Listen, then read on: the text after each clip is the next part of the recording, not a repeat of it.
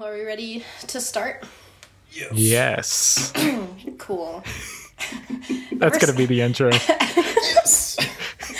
Ever since you said the whole beef thing, I can't get out of my head. I smell like beef.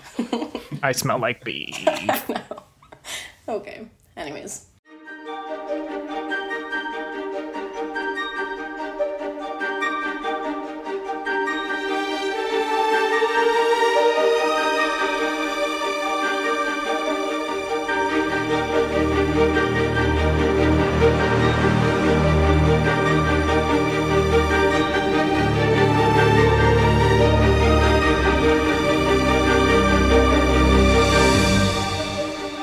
All right, well, welcome back, listeners, to the Show of Requirement, a Harry Potter podcast streaming exclusively on Spotify. On Spotify.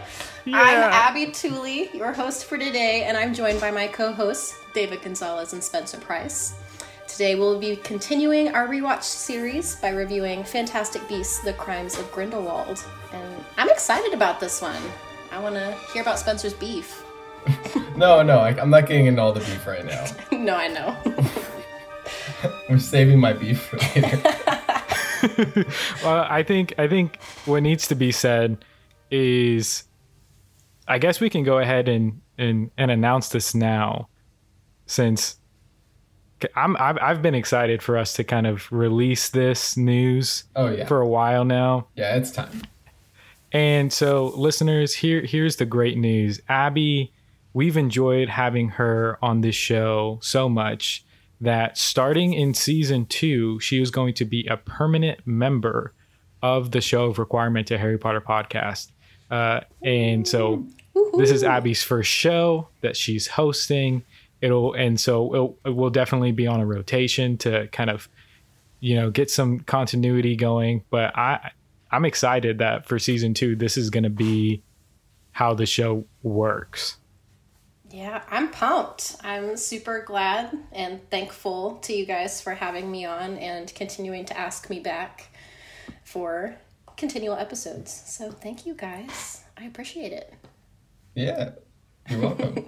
I did ask Abby to host this one, mostly because I was like, I'm not sure if she's going to be back any more episodes of this year. And the other reason was David and I was going to say we used to disagree about this movie, but that would involve me having a change of opinion about this movie. And I don't. So David and I just have differing opinions. Not saying, Abby, you have to be middle of the road or one way or the other. Mm-hmm. But I thought maybe just having a non-biased host of the episode might be good. That's fair. Yeah, that was a great idea, I would say. I think we can at least say that this movie is not every Harry Potter fan's favorite. Might be the most divisive. I mean, Cursed Child aside, obviously. Oh, right. Mm-hmm. Agreed. Yeah, I can see that for sure. Yeah, well, while we're talking about it, what would you guys rate this film on a scale of, 1 to 10, maybe? Niffler pastries. Just kidding. Spencer, please. No, you got to go first. I got to think of what my rating scale is. Man, as funny and hilarious as I am, I can't really think of a funny rating that I would give it. So I would just say I watched it today. Like, I watched all of it today. And I would give it a 9.5 out of 10. Like, I love this movie. I love pretty much every aspect of this movie. And I just really had a fun time. And I guess I can go into specifics, but we can kind of wait on that. Just so that way I know that Spencer and I were going to go back and forth on this one. Which is perfectly fine. I'm okay with that, because I'm okay that we have different opinions. I think that's fine. And that's fun. And I think the thing that I love about disagreeing, especially with your friends, is that you know them so well that I'm not going to change their mind. There's nothing I can do I to do know change that. Spencer's mind. And so this is going to be fun. But yeah, I like I said, I love this movie. I love this series just as a whole, which makes me probably the most optimistic for The Secrets of Dumbledore. But we'll get there. Mm-hmm. We will get there. Abby? I think I'm going to give it an 8 out of 10. I enjoyed it a lot. Like, I still had fun watching, but I don't like it as much as I liked the first one. But I still had fun with it. I mean, it's darker than the first one, but it's still good. I see Spencer's face. Listeners can't see Spencer's face, but I can see Spencer's face. And I'm really curious to know what he has to say. I just don't want to be... I'm going to be ran out of the room. No, it's okay. Go ahead. Go ahead. There's someone you go out ahead there, and then we'll run you some out listener out there that thinks this movie's trash. Oh, 100%. Yep. And I'm not gonna. They'll be on your side. I'm not gonna make them. Yeah, I'm not gonna make them do them proud. But at least I'm someone that's somewhat in their camp. Yeah. I think I'm gonna give it like 5 out of 10. Is kind of what I was thinking going in. Yeah. And by the 5, of course, I mean the 3 women that are in love with Newt Scamander. And 2 very cute Niffler babies. That's sweet. That's a sweet rating. Yeah. I'm okay with that. I liked it. And then the other 5 are those like random sidekicks of Grindelwald that none of us remember. I don't know their names. Yeah. I think one was from the first movie, but yeah, don't remember. Yeah. That's fair. I respect your opinion, Spencer. I definitely think that it wasn't as good as the first one. And I think I might jump to a 6 by the end of this conversation. Yeah. That tends to happen where I'm like, oh, you know what? I did like a lot of this movie. But I don't know. Well, and Spencer and I did talk about... We're not going to get into your personal issues. I have a lot of issues, guys. This is not a Dr. Fraser Crane podcast. Nope. Spencer and I did both say before you got on, David, that the last time, like, we watched this just shortly after we did the last one, and so it's been a little over a week. Yeah, over a week since we've seen it, so we're not as fresh as your eyes are. I rewatched some clips, so yeah. That you did better than me. I went back and reviewed my notes. That was like just running commentary on the movie. Yeah. Oh, my notes page was titled "Crimes of Grindy Notes." Oh, nice. It's a pun on Grindelwald and Grindylows. I was pretty proud. I give that a 5 out of 10. That's fair.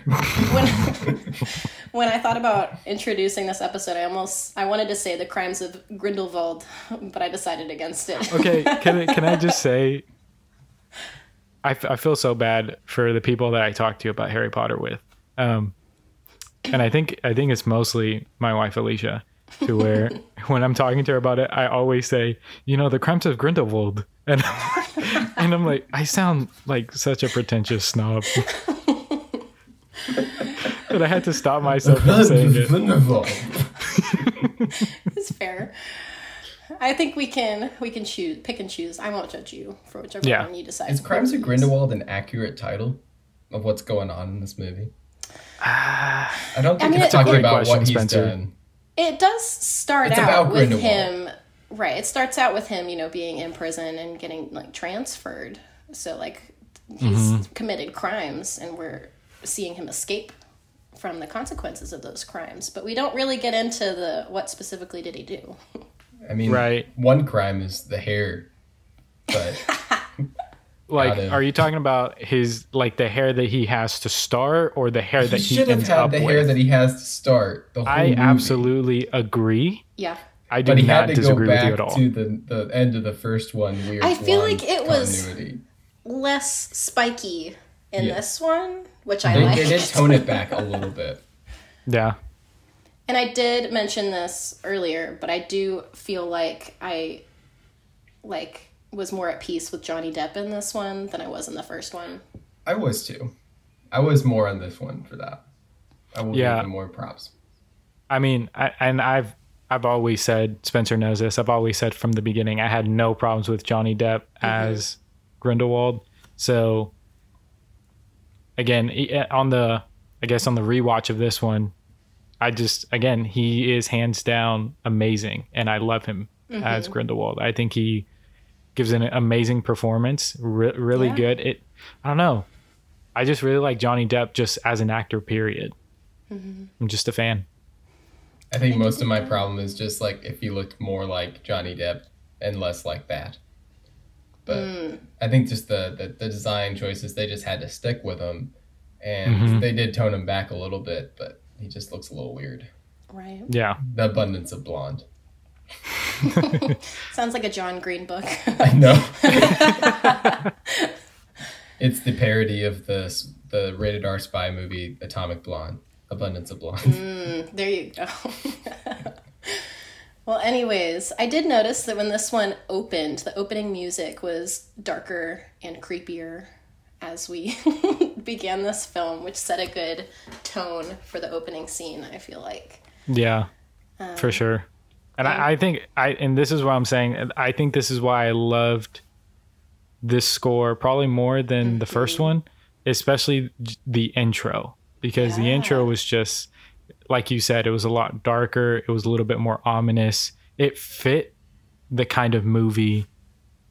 So basically, it set the tone for the rest of the movie very, very well. And I think that opening scene, just in general, was extremely important because it shows you kind of Grindelwald is dangerous. And we see how he's dangerous, not just with his magic, but also, like they were saying, with his ability to influence people, to turn people to his side. Because unless I'm mistaken, I can't remember his name, but it was the guy who ended up pretending to be Grindelwald. Abernathy? He wasn't Abercrombie, but I know that's not right. Yeah. He wasn't on Grindelwald's side, I think, in the first one. Right. But he's the one that Grindelwald turned while being in prison. Yeah. So we get to see a Grindelwald being established as a character that is dangerous in more ways than one. And we see that throughout the film. Fun tidbits that they just keep throwing in. I'm pretty sure he had the Elder Wand. Yeah, he did. Yeah. In the first, He did. I didn't really take good notice of his wand the rest of the movie, but yeah. So I thought that was important. It also kind of proves that I guess J.K. Rowling was being more subtle than in Deathly Hallows because they really made it feel like it had to be passed by death. But obviously Harry beats Voldemort. Spoiler alert for a book that came out like 15 years ago. Like Harry beats Voldemort because the wand does not pass via death. But like we learn in Deathly Hallows through Voldemort that Grindelwald is still alive. He's in prison. So obviously that's how like Dumbledore's the rightful owner, but he didn't have to kill Grindelwald to do it. Well, I think I didn't struggle with that as much because we remember that Harry became the owner of the Elder Wand because he disarmed Draco, who had disarmed Dumbledore. Yeah. Before Dumbledore died. And Draco didn't die.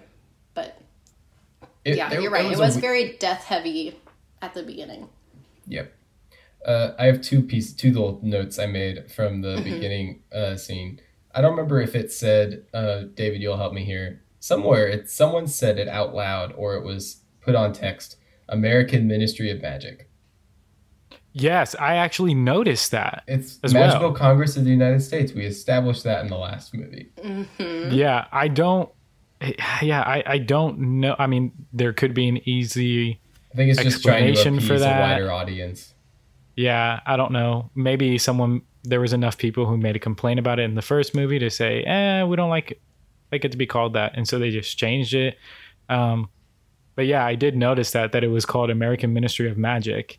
Yeah. And I said, that's not what it was called in the first film. What would the acronym for that be? Well, no one uses AMM. I guess they use MOM. I'm AMOM. AMOM. A mom. I'm going to stick with Mekuza. That's okay. Yeah. The other thing, the destroy wand ability that he does is dumb. Yeah. Because why didn't Voldemort or Dumbledore do that literally all the time? Because wizards, like, unless you're basically Dumbledore, can't really do that much magic without a wand. And it's very difficult to get one. So if you can just destroy a wand, it's just as bad. It's worse than taking away somebody's gun in a battle. Like, it takes away 90% of what the person can do, if not more. Well, I think that's where we get into there's new things that can be done in the wizarding world that we're exploring now. And we can even say that destroying wands is extremely difficult and can be rarely done. And Dumbledore doesn't do it because that's not his style. But Voldemort would. I don't know if I want to say this. I don't think Voldemort is as powerful as Grindelwald or Dumbledore. Okay, I had a question about this. This is something that I put down. I said, who would win in a fight, Prime Grindelwald or Prime Voldy? I don't know. David, what do you think? I think it's Prime Grindelwald. Like, I'm sorry. That's just my opinion. I don't think that if Voldemort can't move against Dumbledore and is fearful of Dumbledore, and Grindelwald is his equal, I don't see how Voldemort can beat Grindelwald in a fight. I just don't.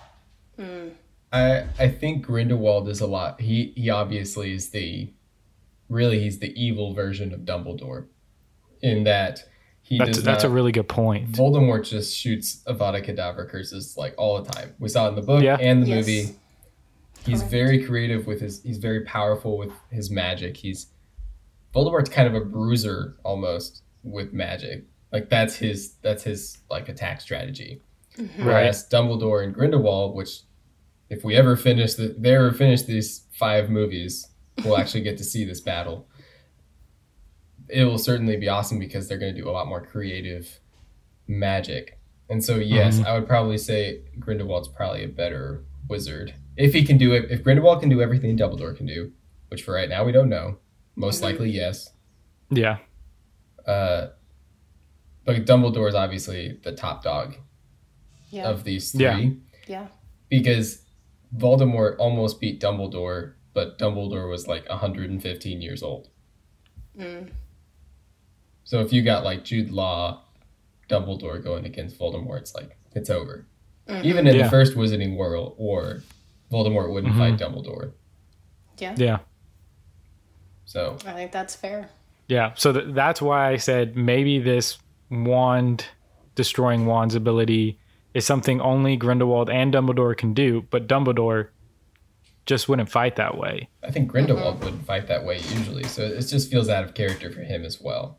But I guess he hates these people, you know? Because at the end of the movie, he could have just been like, oh, both Scamanders, Lilo Lestrange, and all these other people, whisk their war wands. But he wouldn't do that. Because he wants people to join his cause. And again, I think the reason why he does it is again to show his strength and to show his power. It doesn't show the audience really. Yeah, and so I wouldn't think about it too much. Yeah, I'm sorry we spent like 5 minutes on this. I don't have that. I promise my list of notes is not that long. That was just something. Well, and I think it's important that opening scene again really set a tone for the movie, and I did like I think that opening scene was pretty cool. All the strange, like I think I missed the first time around that they removed his tongue, and I was like, oh shoot. No, they thought about removing his tongue. Yes, and I was like, how awful would that be? But then also like he apparated onto a moving object, which I didn't really ever think about being a thing, which I feel like is impressive, but maybe that's impressive. Yeah, that is impressive. Yeah. But also I just felt like it was a really interesting scene altogether, and I thought it was pretty epic. But you're right, the whole wand thing was interesting, for sure.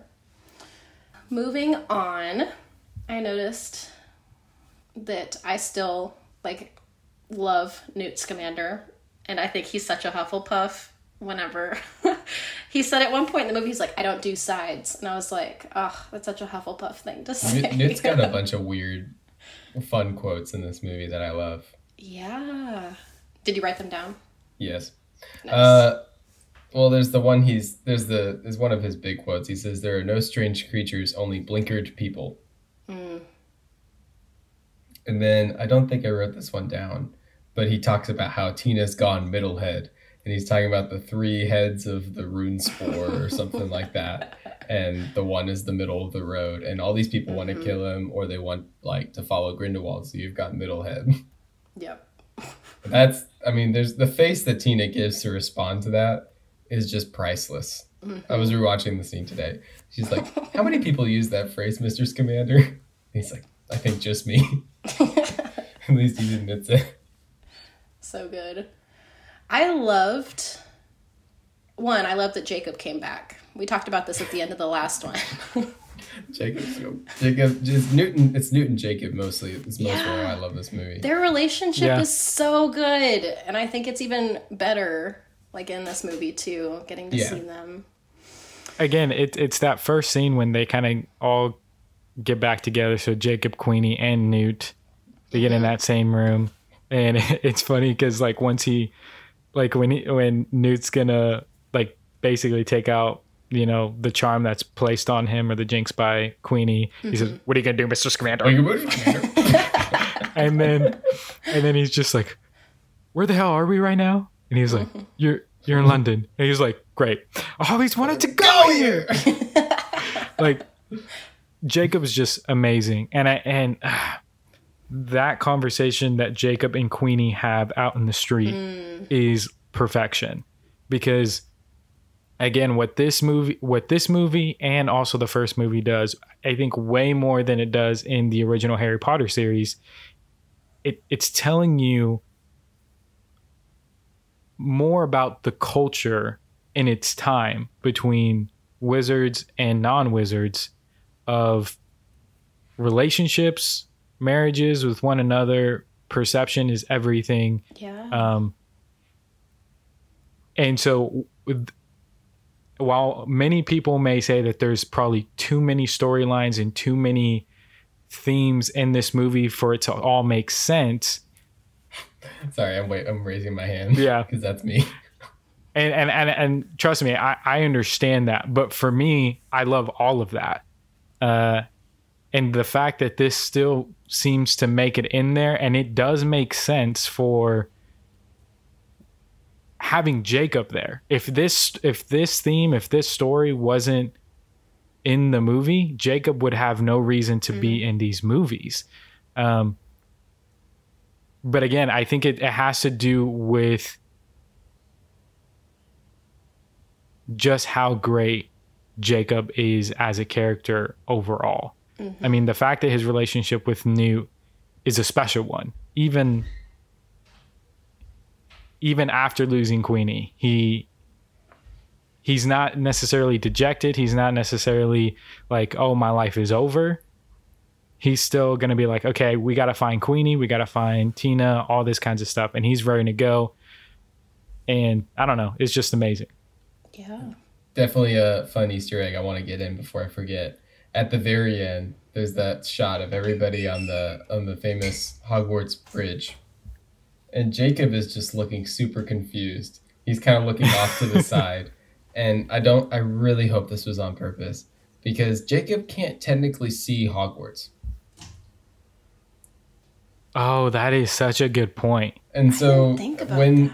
Well, there's one of two things that happens. So either he's seeing magical ruins, right? There's also some other spell, and this might have been just at the World Cup, but I'm pretty sure Hogwarts has this as well. When you get too close as a muggle, you start remembering something that you've terribly forgotten, and you have to get back to where you're going. And so Jacob is being just hit with all these magical enchantments against muggles, and he's just horribly confused. I hope that was the and intention. He's just in the back. That would be I'm awesome. like, it has to be on purpose, right? If nothing else, Dan Fogel's just putting two and two together for us. But it's just funny. It's just a funny tidbit. I will admit that I do think that part of this movie why I liked it less than the other one was because there were so many different storylines going on. Like David was talking about, like there was the overall war happening, but also the Lestrange storyline, trying to follow that, and then also trying to follow Credence, but then also trying to follow I almost said Grindelwald. Wow. Dumbledore and Grindelwald. I almost mashed their names. I don't know. There were just so many. Yeah, Grindeldor. There were so many different things to follow that it was a little confusing at times because I was like, the heck? Who is Credence? What's happening? So why is Credence back? Yeah. I will say that the first time that I saw this movie, I was all kinds of confused afterwards. Yeah. But I think after seeing it for, I think maybe the 7th time, I think this is time number 7. Like it shouldn't require that many watches. No. I'm not saying that it took me 7. It probably took me just one more rewatch to get everything. So now I'm just like, I'm able to distinguish it easily. Like it's not confusing to me. It is a lot. I'm not going to say that it's not, because it is a lot. So I think that's why this movie falters for a lot of people, because there is so much going on. Like, I mean, let's look at it. In that one scene, and I know we're kind of jumping around, but that's perfectly okay. But in that one scene where we're learning about the Lestrange, whole ordeal, who's in that scene? Lita Lestrange, everybody. Well, and that's the thing. Lita Lestrange is in there. Credence is in there. And then we go straight into the Grindelwald stuff, like right after that. So we get hit with this complete like plot twist, and there's no time to recover. We're already off to the next thing. Usually what a movie does is that they'll give you a plot twist, and they'll give you it, and that's basically the time to where you can decompress, you can kind of wrap your brain around what's going on. Like the movie and we follows don't, that thread for a bit. Right. But we don't do that. That doesn't get resolved again until the end of the movie. So you're talking about another 30 minutes to where that plot twist happens, but we don't get either a resolution or we don't even get anything thought out. And I'm tapping into my beef section, but I'm not going to go in there right now. But most of that is J.K. Rowling is mostly a book writer. This is her second screenplay. She does not write movies like for a living. And so she doesn't, I guess, follow a suit that other people do, which can be a good and a bad thing, I guess. I think the last movie was a little more straightforward. So that's why I'm like, I don't know if it's like she's always been that way, or J.K. Rowling should be writing movies. Like, I'm wagging my finger at this guy for all the people that are not watching the video that doesn't exist. But yeah, I don't know. Maybe now would be a good time to talk about what I do like about this movie, though. Yeah, go for it. For one, we didn't mention it, but the score is great. James Newton Howard worked really hard on the score. Yeah. Salamander Eyes is my favorite track for me. Oh, yeah, that's sweet. It's so good. I was going to look up if there was a parody of Betty Davis Eyes with Salamander Eyes, but I forgot. So probably if not. It does exist, I'm sorry. I didn't give you guys a shout out. But my favorite scene probably is Jude Law Dumbledore and Newt Scamander in the streets of London. It's like very early on in the film, but it's really good. Like the magic with the hand in the air and just all of that, and then classy Jude Law. It's just great, and he just fills the role of Dumbledore so organically. Yeah, absolutely. I can't 100% fault that agree at all. Like I can't. That's the part of the movie that I really love, and of course Newt's relationship, and they fill in There's a couple of scenes in this movie that are just exposition dumps. We've already mentioned one. The other one's in the Ministry of Magic when they're trying to recruit Newt. They're like, Credence is in Paris and he survived and this and this and this and this. It's not, this is like Dumbledore and Newt's scene does a lot of exposition in a clever way without it being just kind of almost looking at the camera and telling you what's going on. Right. And it's just great. And they just have great chemistry immediately. Yeah. I think they have fantastic chemistry. And I love seeing a young Dumbledore in his element as a professor. Like watching him when he's in Hogwarts doing Defense Against the Dark Arts for just that little bit. Yeah. Yeah, and apparently he was teaching mostly Transfiguration and Charms, so I don't know why he was teaching Defense Against the Dark Arts, but... Well, I don't know. It said that... There's a lot of creative liberty. He could teach anything. Well, yeah, because he's the greatest wizard of all time. And so basically anything with a wand he could probably teach. Right. And it does say on his kind of Harry Potter fandom profile that in the 1910s and then probably in some of the 20s, he was a Defense Against the Dark Arts. And then he became like the head of the, Transfiguration, which then begs the question, what does McGonagall do then? Because she's already there. Yeah. She should not be there.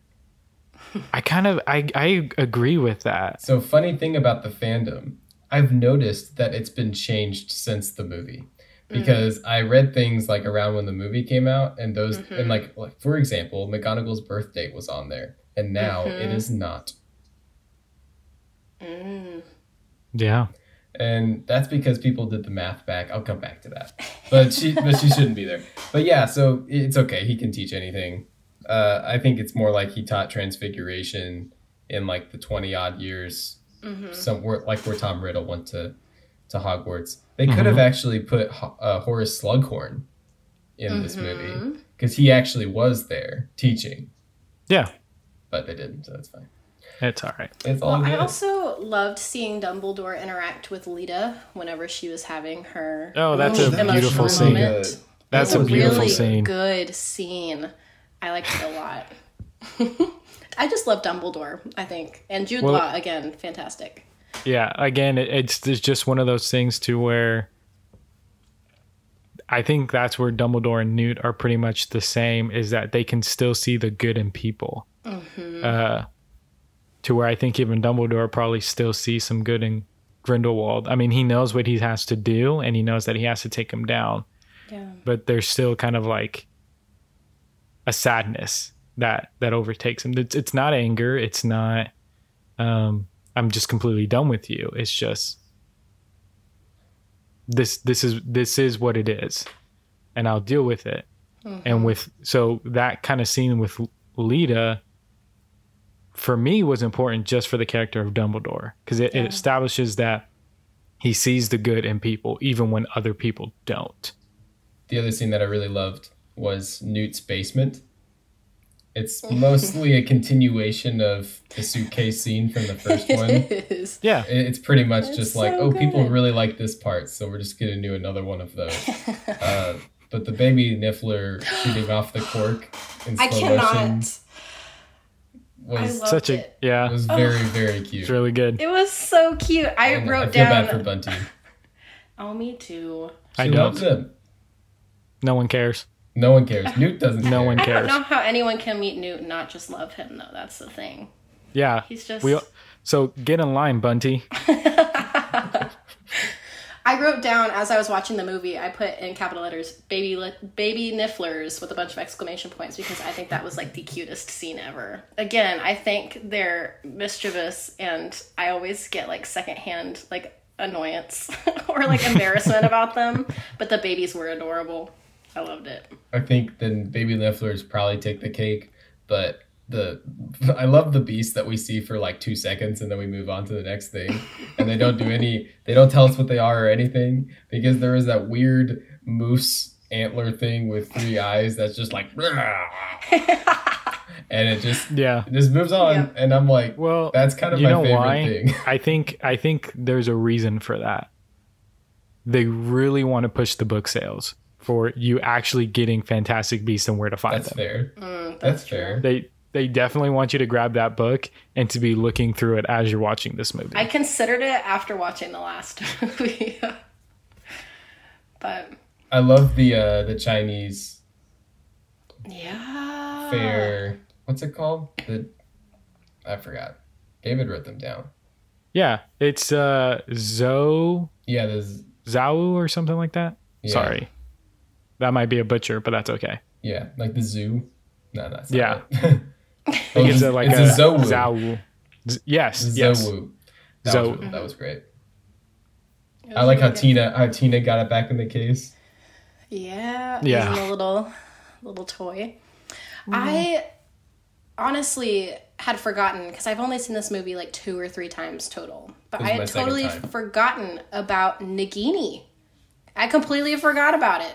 I forgot about that whole storyline. Man, Oh, Spencer, I don't like it. I saw your face. I can understand that. I just I No, honestly I can understand. understand that. Yeah. it's a big change, and it Yeah. doesn't. And I don't feel the need of seeing it in this movie with so many other things going on that we should be focusing on more.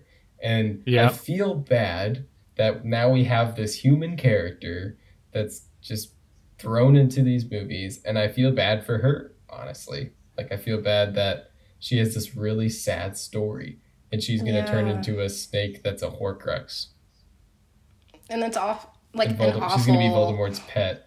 animal Does character. Yeah. Voldemort even know that? Why was she a human before? So many questions and very few answers. It does really make you feel pity for her and like empathize with her. And I never thought that I would have to do that with a snake. Well, yeah, I feel empathy for her, but I'm like, the anger part of it is mostly Yeah. at J.K. Rowling for putting it in this movie. So I'm okay with it. It's And fine. I think it could still be done very well. I think I like that she's on the, if it's the good guy's if it's a side 5 at the end of the movie deal, I wish that they would have waited for this part of like splitting her up from Credence till like the 4th movie, because it feels a little bit too soon. Because now it feels like, okay, we've kind of rushed, and I guess,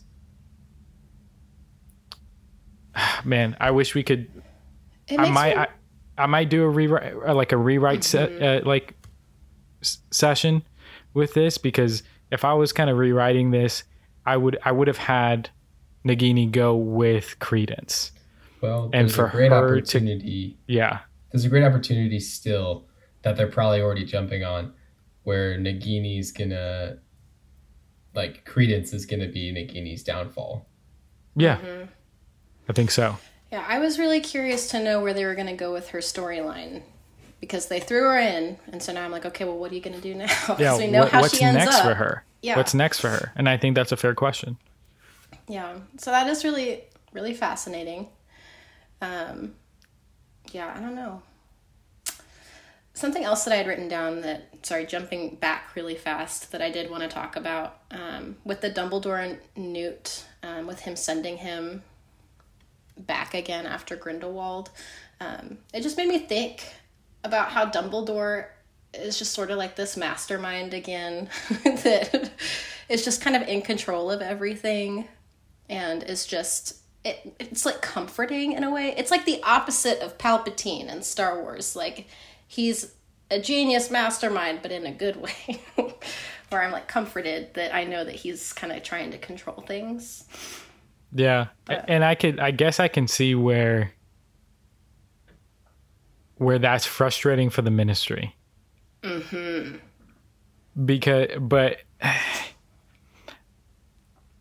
But it's one of those things to where it baffles me that they are incapable of trusting him. Mm-hmm.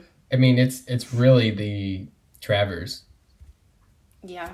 and we're So supposed like to hate like him, I but said, he's the worst. yeah, exactly. Like I said with what was the character in the first movie? What was his name? Grindelwald is They wanted Graves. Yeah. Graves. Graves. Yeah.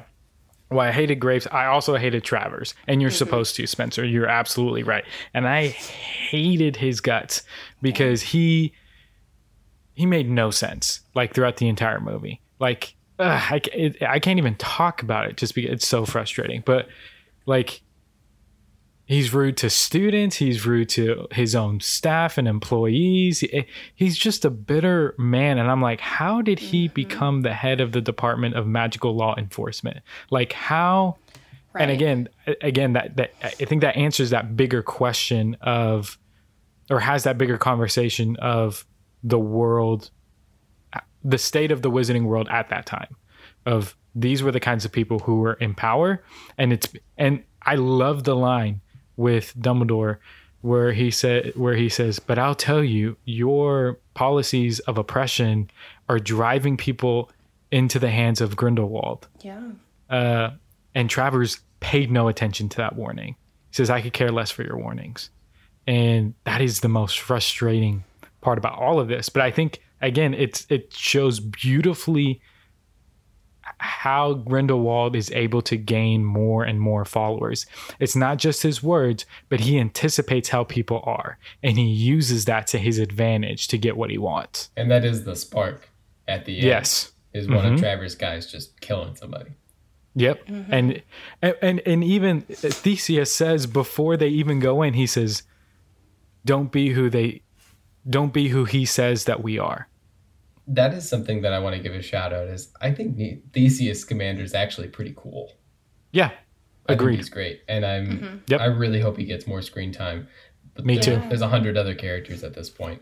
But I hope that he gets some more screen time in the next one. And him and Newt, their relationship is great. Yeah. I love that Newt calls him a hugger. I loved getting to explore more of Newt's relationships with other characters and getting to actually meet Lita and getting to meet his brother, and also his changing relationship with Tina. I think it was all really good. Yeah. Poor Tina, man. She thought he had left her. I know. I mean, I guess I can understand the misunderstanding there, but... Man, wizarding newspapers are terrible. You're not wrong. Journalism in the wizarding world is just the worst. Rita Skeeter, the worst. Anyways. It's like Rita Skeeter or the Quibbler, where they're just making up crap. Yes, they're just making up stuff. Right. So there's either way. Well, I want to jump to like some of the end kind of scenes, but is there any other scenes like in the middle that you guys wanted to hit on before we jump to the end? Just when Newt and Jacob first get to Paris and Newt is doing all this cool magic to basically be almost a detective. He's like using his skills that he uses, probably magic skills that he uses to track creatures. He's using that to track Tina, and there's just a bunch of his creature. His creature that he's lost. Creature. Creature. I knew David would pick up on that immediately. I love he's like, she has very narrow feet, has you noticed? And Jacob's like, nope, haven't. Can't say that I have. Haven't noticed. Nope. And then just all the stuff about the salamander eyes. It's like, you didn't say she had salamander eyes, did you? And then he doesn't want to do Jacob wrong, and Tina finishes the sentence for him. That actually, that scene, a little tidbit, almost made me tear up a little bit. Well, the scene that kind of hit me pretty hard was something that I think is a response, and I think it's done really well. You know, when Harry is looking at the Mirror of Erised in the book, he asks Dumbledore what he sees when he looks into it, and we don't really know. You know how Dumbledore is. He never really answers the question. I think he says an old pair of socks. Yeah. But which we all go, was it really? Yes. And so the fact that that scene was put in there we get to see what he sees again is one of those powerful moments too, where I think, again, we're supposed to empathize with Dumbledore of he knows what he has to do, but he it's not time yet. And he is suffering with the consequences of that, but no one understands. Again, it's one of those things where no one really understands the character of Dumbledore because Dumbledore is so closed off that he doesn't let anybody know. Mm-hmm. And so I think that scene is done well. Yeah. I think this will transition us into the end, Abby. Mm-hmm. I think it's time for the beef. All right, Spencer, let's get to the beef. We've kind of talked about a bunch of different stuff, but McGonagall shouldn't be there. I guess I'll start there. Basically, she worked at the Ministry of Magic for 2 years after she graduated Hogwarts. And she tells Umbridge that she has been teaching at Hogwarts for 39 years, which that was in 1995, meaning that McGonagall didn't start teaching at Hogwarts until 1956. And she started school in 47. And all of this stuff is going on in Crimes of Grindelwald in 1927. Mm-hmm. Yeah. So that brings it back to McGonagall being born in 1935. So she's not even born at this time, much less teaching at Hogwarts. So that's fine. It just bothers me that they had like a character they could have used and they didn't use it. Yeah.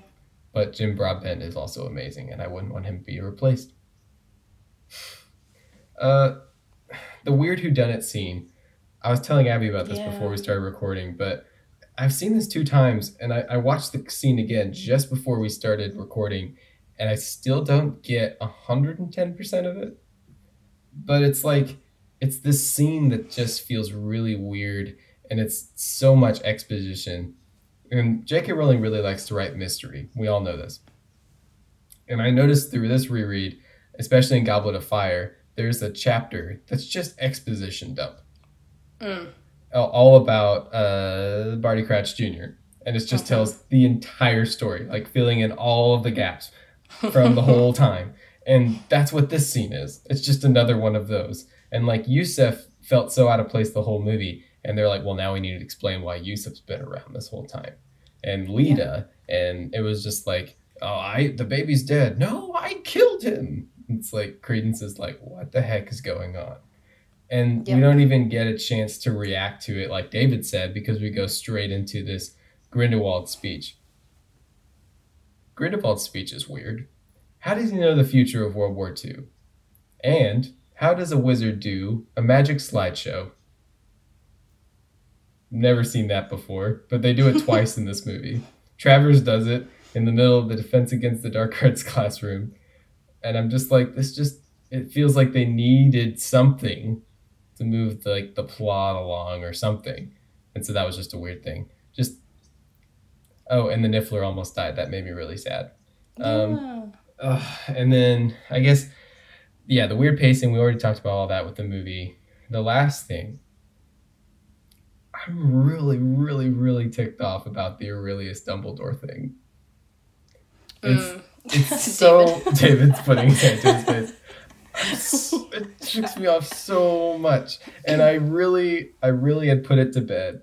And I was like, it's fine. It doesn't make any sense, but it's fine. And when I was watching the movie, I got so angry in that scene at the end. I was like, almost... like pretty much shaking my fist at the screen. I'm like, it's impossible. It cannot work. It just doesn't work. It's just so unlikely and full of faults. I just can't wrap my head around it. And it just, okay.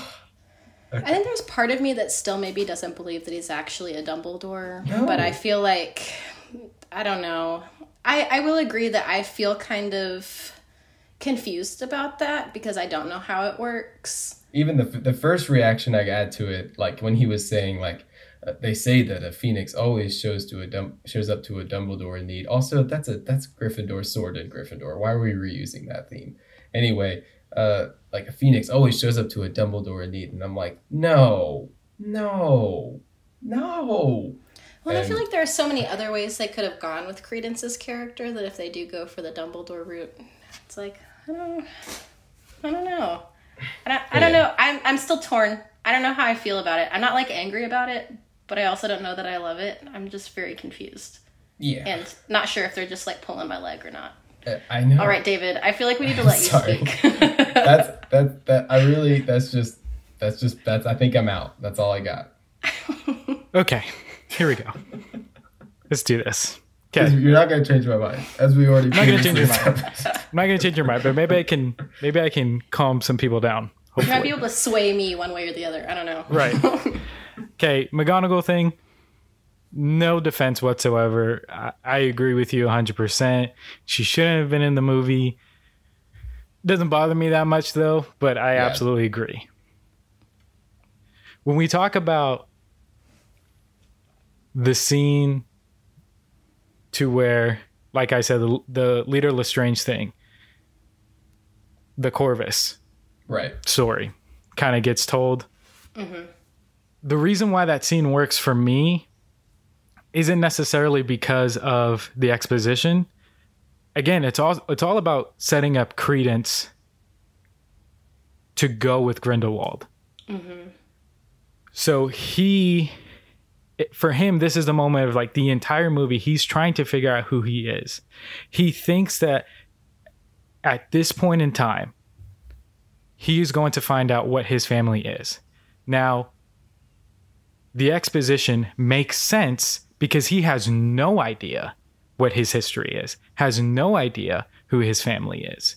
And so for him to find out who he is, there needs to be exposition to get him to that point.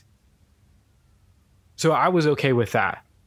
But like you said, plot twist going straight into another scene. It's too much too soon.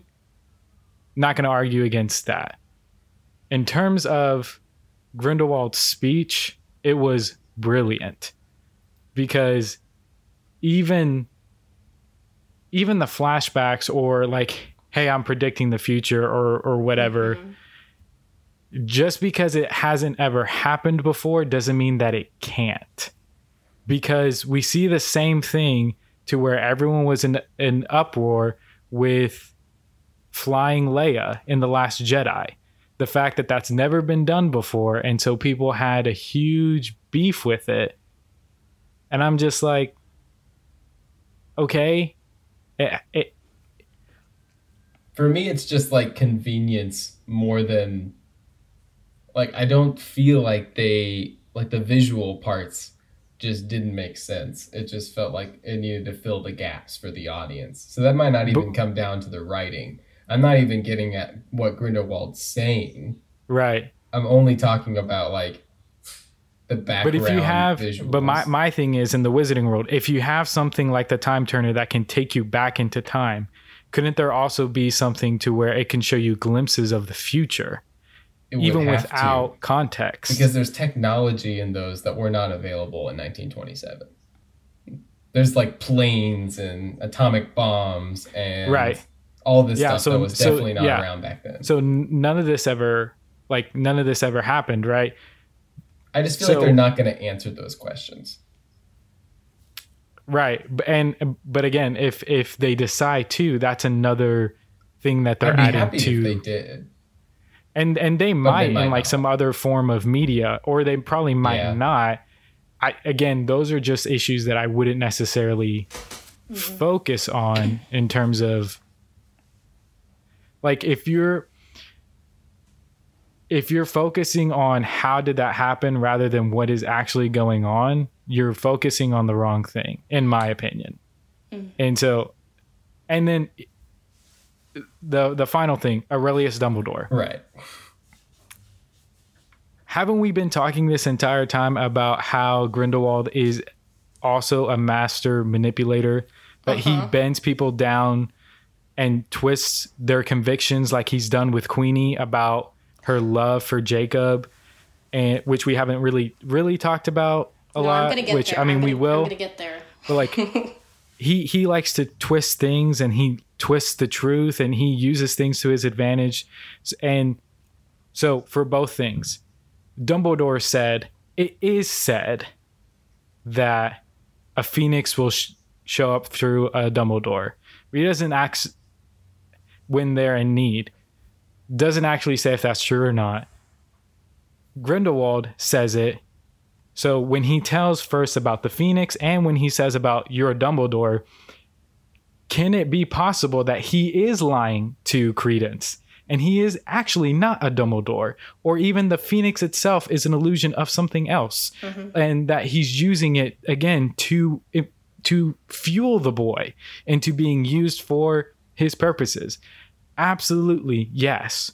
And so for us to, and I understand that because it breaks everything that has been established before in the previous 7 Harry Potter books. I get that. But lying is also an option. Because in The Last Jedi, Rey is said that she is a nobody. Her parents sold her off for drinking money. But we all know that that wasn't true because of what happened in The Rise of Skywalker. And whether you like that she's a Palpatine or not, we know that what was said in one movie doesn't mean it's true, because it could be answered differently in another. And I think especially with this, I am going to trust J.K. Rowling one more time to maybe fix this. That's absolutely fair. I think he could be lying as well. In fact, actually, let's say nay. I'm counting on him to be lying. And you could say that. And I will say this on our podcast for all of our listeners to hear. If it doesn't happen that way, then I will be with you in that and saying that shouldn't have happened. This doesn't make sense. With the McGonagall thing, I just feel like it's not a stretch for J.K. Rowling to say, no, he really is a Dumbledore.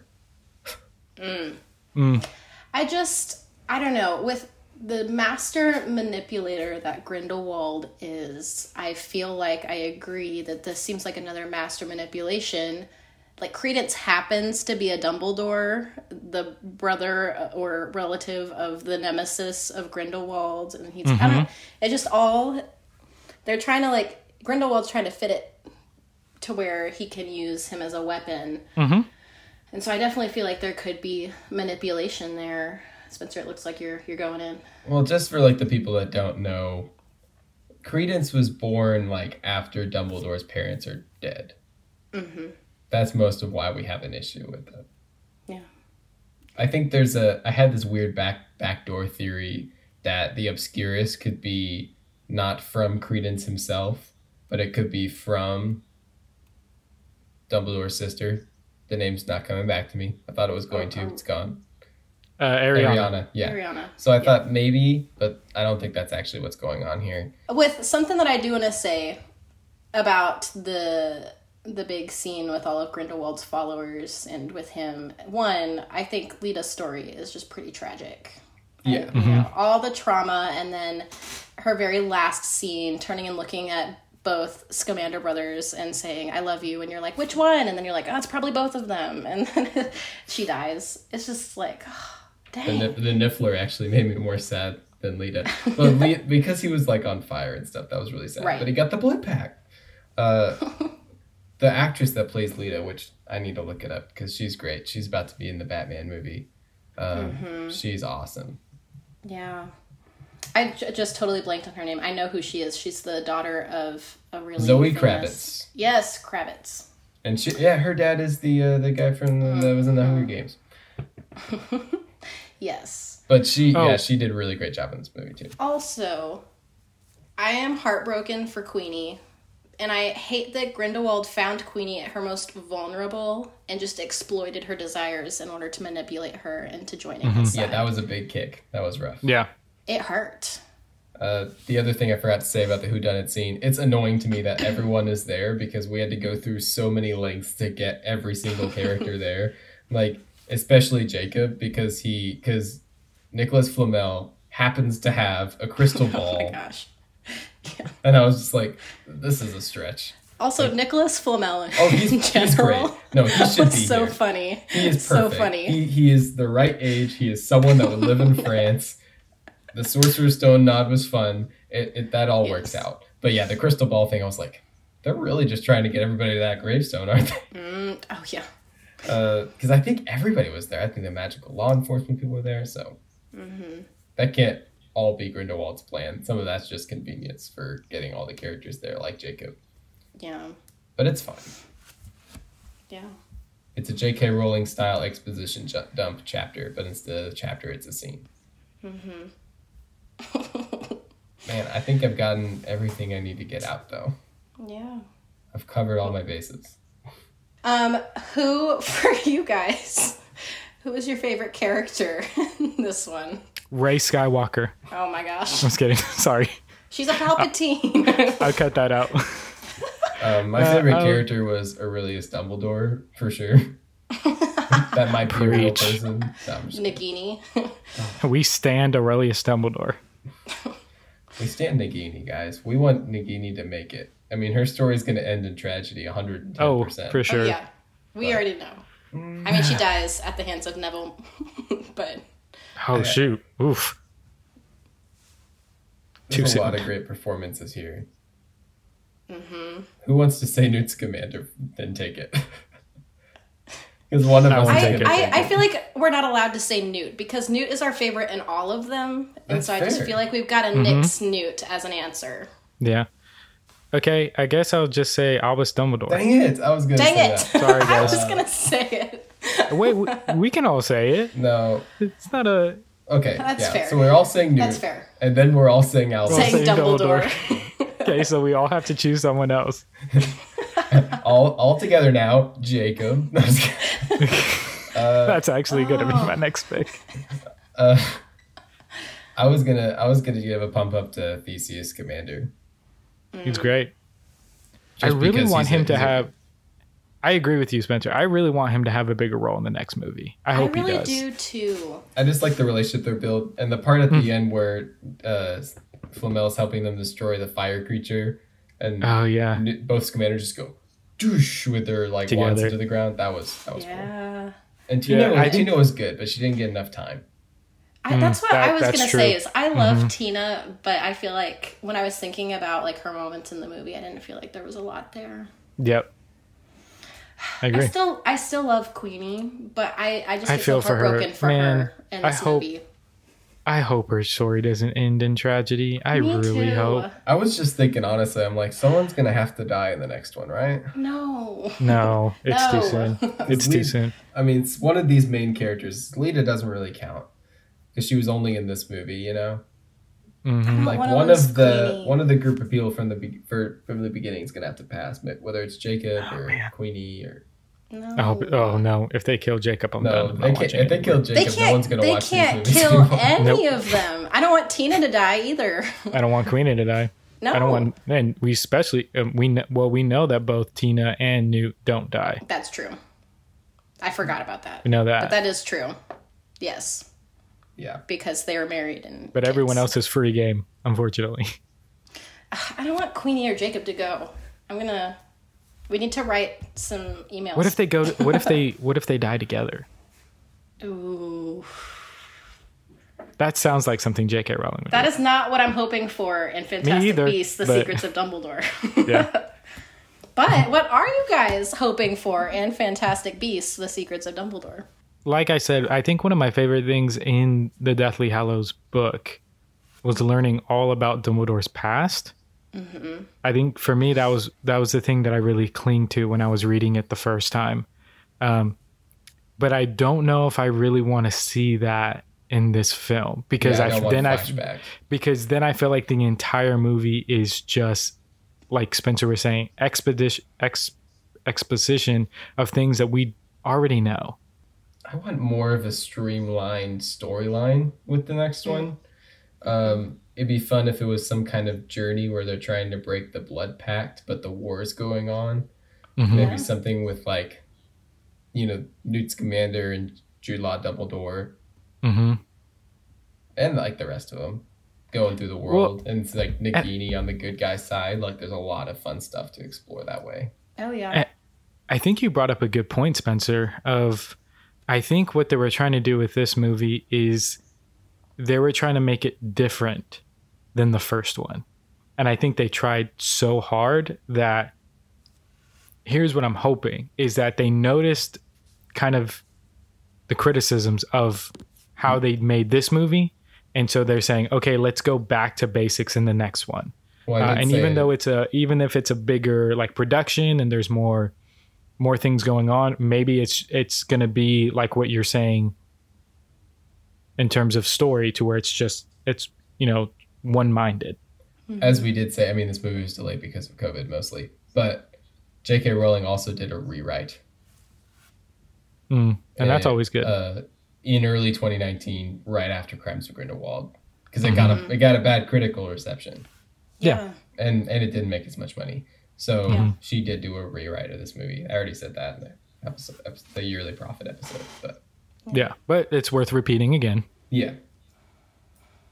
Yeah. I think I am hoping to get more of the Scamander brothers in action together in this next movie.